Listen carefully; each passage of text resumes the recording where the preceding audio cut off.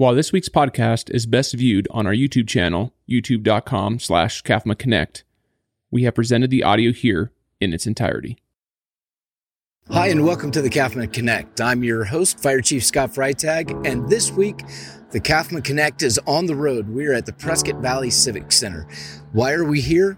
We're here to commemorate the 20th anniversary of 9/11.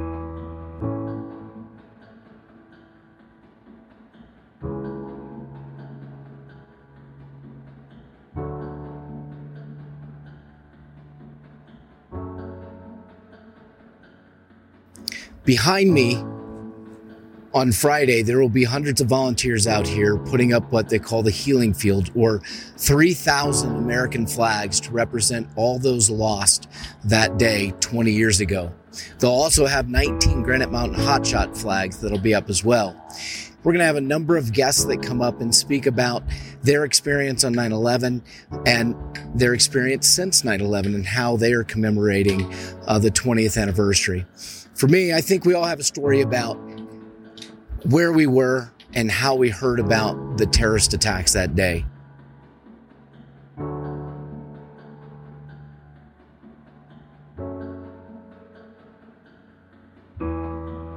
I remember 2001, I was a brand new firefighter, Station 53.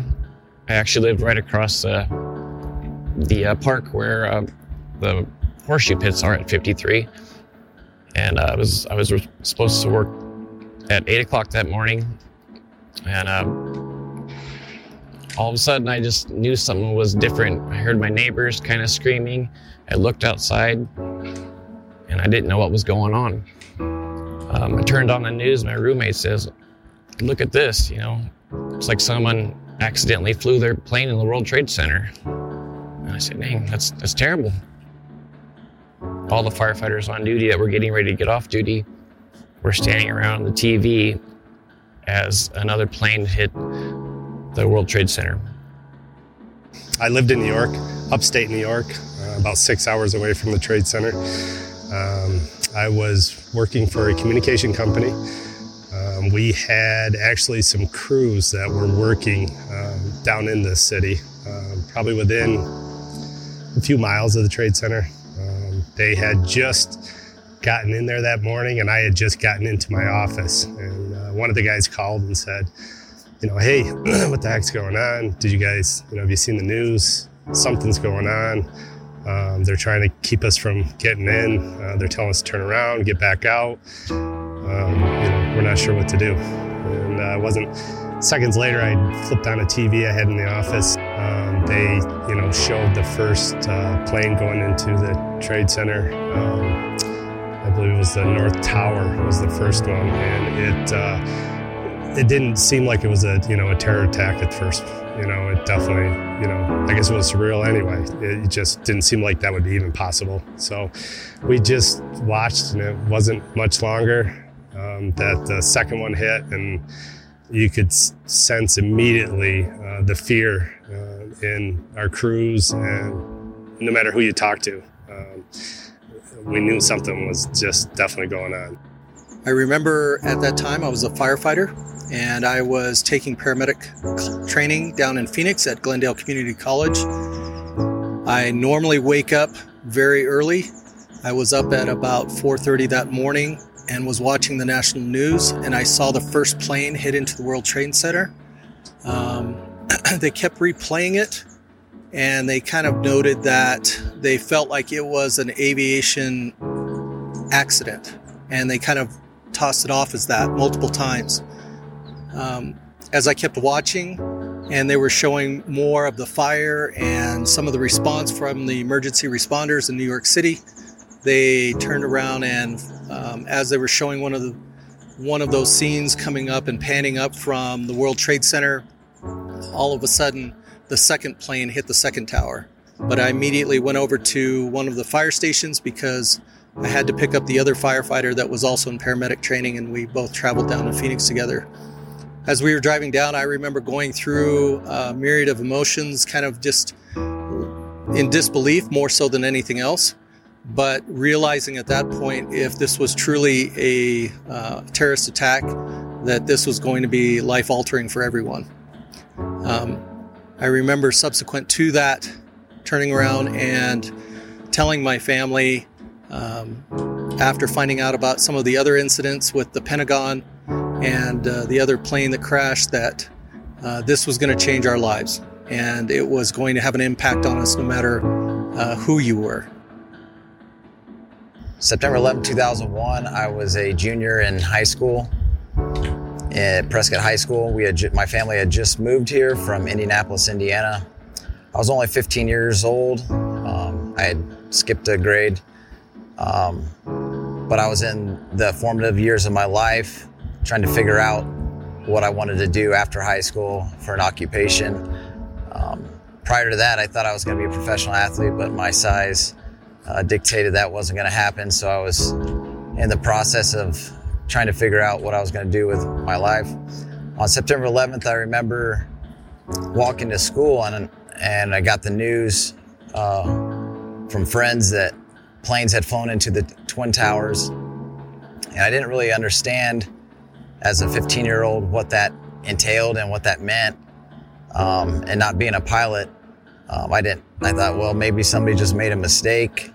And that's when the first tower that fell came down when I was in first period in Spanish class at Prescott High School. At that point, it started to hit me that hundreds or thousands or tens of thousands, we didn't know at that point, had certainly died during that event. For me, I was an engine company captain at Station 3 on Elm Street in the city of St. Charles. We were out checking the engine out that morning, and my wife sent me a text. Back then, we didn't have a cell phone, so I got a pager message to call her, which was unusual. I called her. She told me to turn on the TV, and I turned it on just in time. Got my crew inside to see the second plane hit the second tower. And from there, the Pentagon, and then Shanksville, Pennsylvania. We backed the engine back in the station, and we waited. All day, we stayed glued to the TV.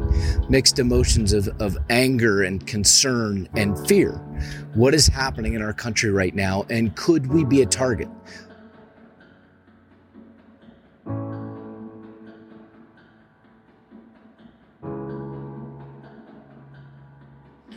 After that, I guess it was strange. It didn't matter. I think, at first, upstate New Yorkers and downstate New Yorkers kind of feel they're two different groups. But at that point, it just felt like it didn't matter who you were. Everybody felt the same feeling. Nothing mattered but what was going on. And, what happens now? What do we do now?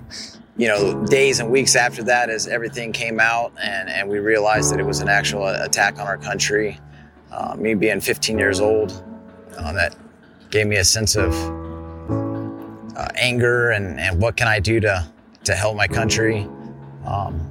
Seeing the pictures of the firefighters going into the Twin Towers and helping all that they did there in New York City opened my eyes for the first time to the profession of becoming a fireman. And that's what drove me a couple years later at Yavapai College to start taking fire science classes. Along with that, when I turned 18 in 2004, I went to the Army recruitment office and enlisted into the Army. So both my careers, I've been in the military now for 17 years and fire department for over 10 years. So both of my careers were you can lead back to September 11th and everything that happened that day and me deciding what I wanted to do with my life. In 2004, I joined the military. Basically, I felt that being an 18-year-old able-bodied man, that I was a hypocrite if I didn't help my country. And that was a way for me to give back and fight the evil that presented itself on September 11th. I've never been in the armed forces, the military. I respect them 100%. My way of giving back is I make flags. One's on the CAFMA Connect. That's just how I maybe show my patriotism. It's just, I love American art, so that's what I do, and this is what I can give. I was really kind of surprised at how quickly everyone's disbelief then turned into a opportunity for citizenship and being kind to one another and being patriotic about the nation and being galvanized on that we were stronger and able to survive all of this, and being strong in our beliefs that this was the greatest country in the world and that we could overcome this. I think that I really tried hard with my children to have them remember, and every year we watch news coverage about this, we watch recordings about it. I've had my children come out and help me with healing fields and with other events to be able to have them remember how important this day was. After that first day, after those attacks, there was this overwhelming sense of patriotism, pride in our country, and pride in our flag. It was amazing across the nation, and with losing 343 firefighters in one event, we had a lot of folks in our community that really rallied around the fire departments, and that I believe that was around the country. They were dropping off cookies and brownies and just stopping by to say hi and making cards to say thank you. I don't think I've seen that sort of patriotism in our country prior to that day, and to be quite honest with you, I haven't seen it lately either.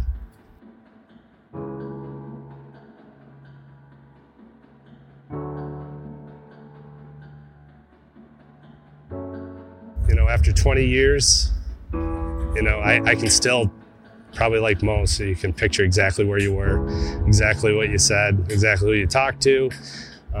It's still very familiar, that day and what took place. I am also somewhat saddened that in 20 years' time that we've become such a divisive nation again, and that we have, in many ways, we swore that we would not forget this, and we would not forget 9/11. But a lot of people have already kind of gotten to the point where if they didn't live through it, it really didn't happen. And it kind of saddens me for that.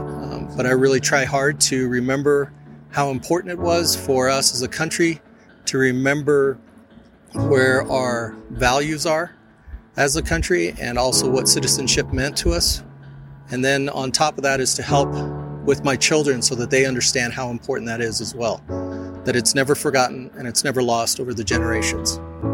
I went to Warrant Officer School and pilot training for the Army just a few years back, and I was the old guy in the group, and there were young lieutenants in my class that were in diapers on September 11th, and they had no memory of, personal memory of the incident on September 11th, and it's just eye-opening that how quick in a couple decades that if we don't continue to pass that history and knowledge on of what happened, and those people, the next generation can forget that, and we could allow history to repeat itself.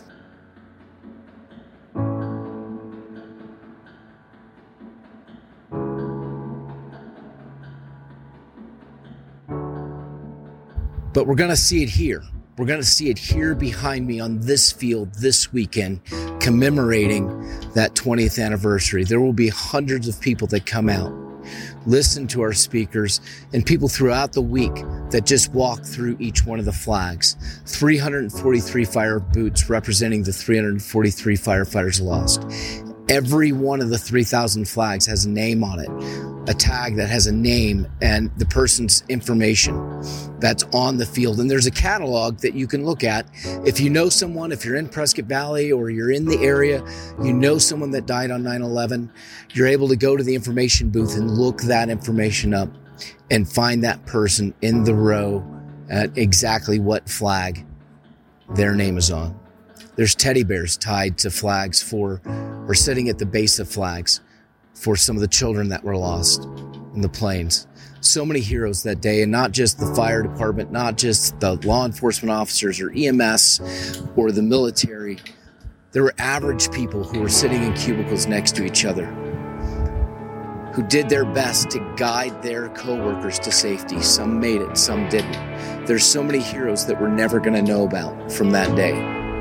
If you'd like to volunteer for the healing field, please go to our website, www.healingfieldpv.com, and go to the volunteer page.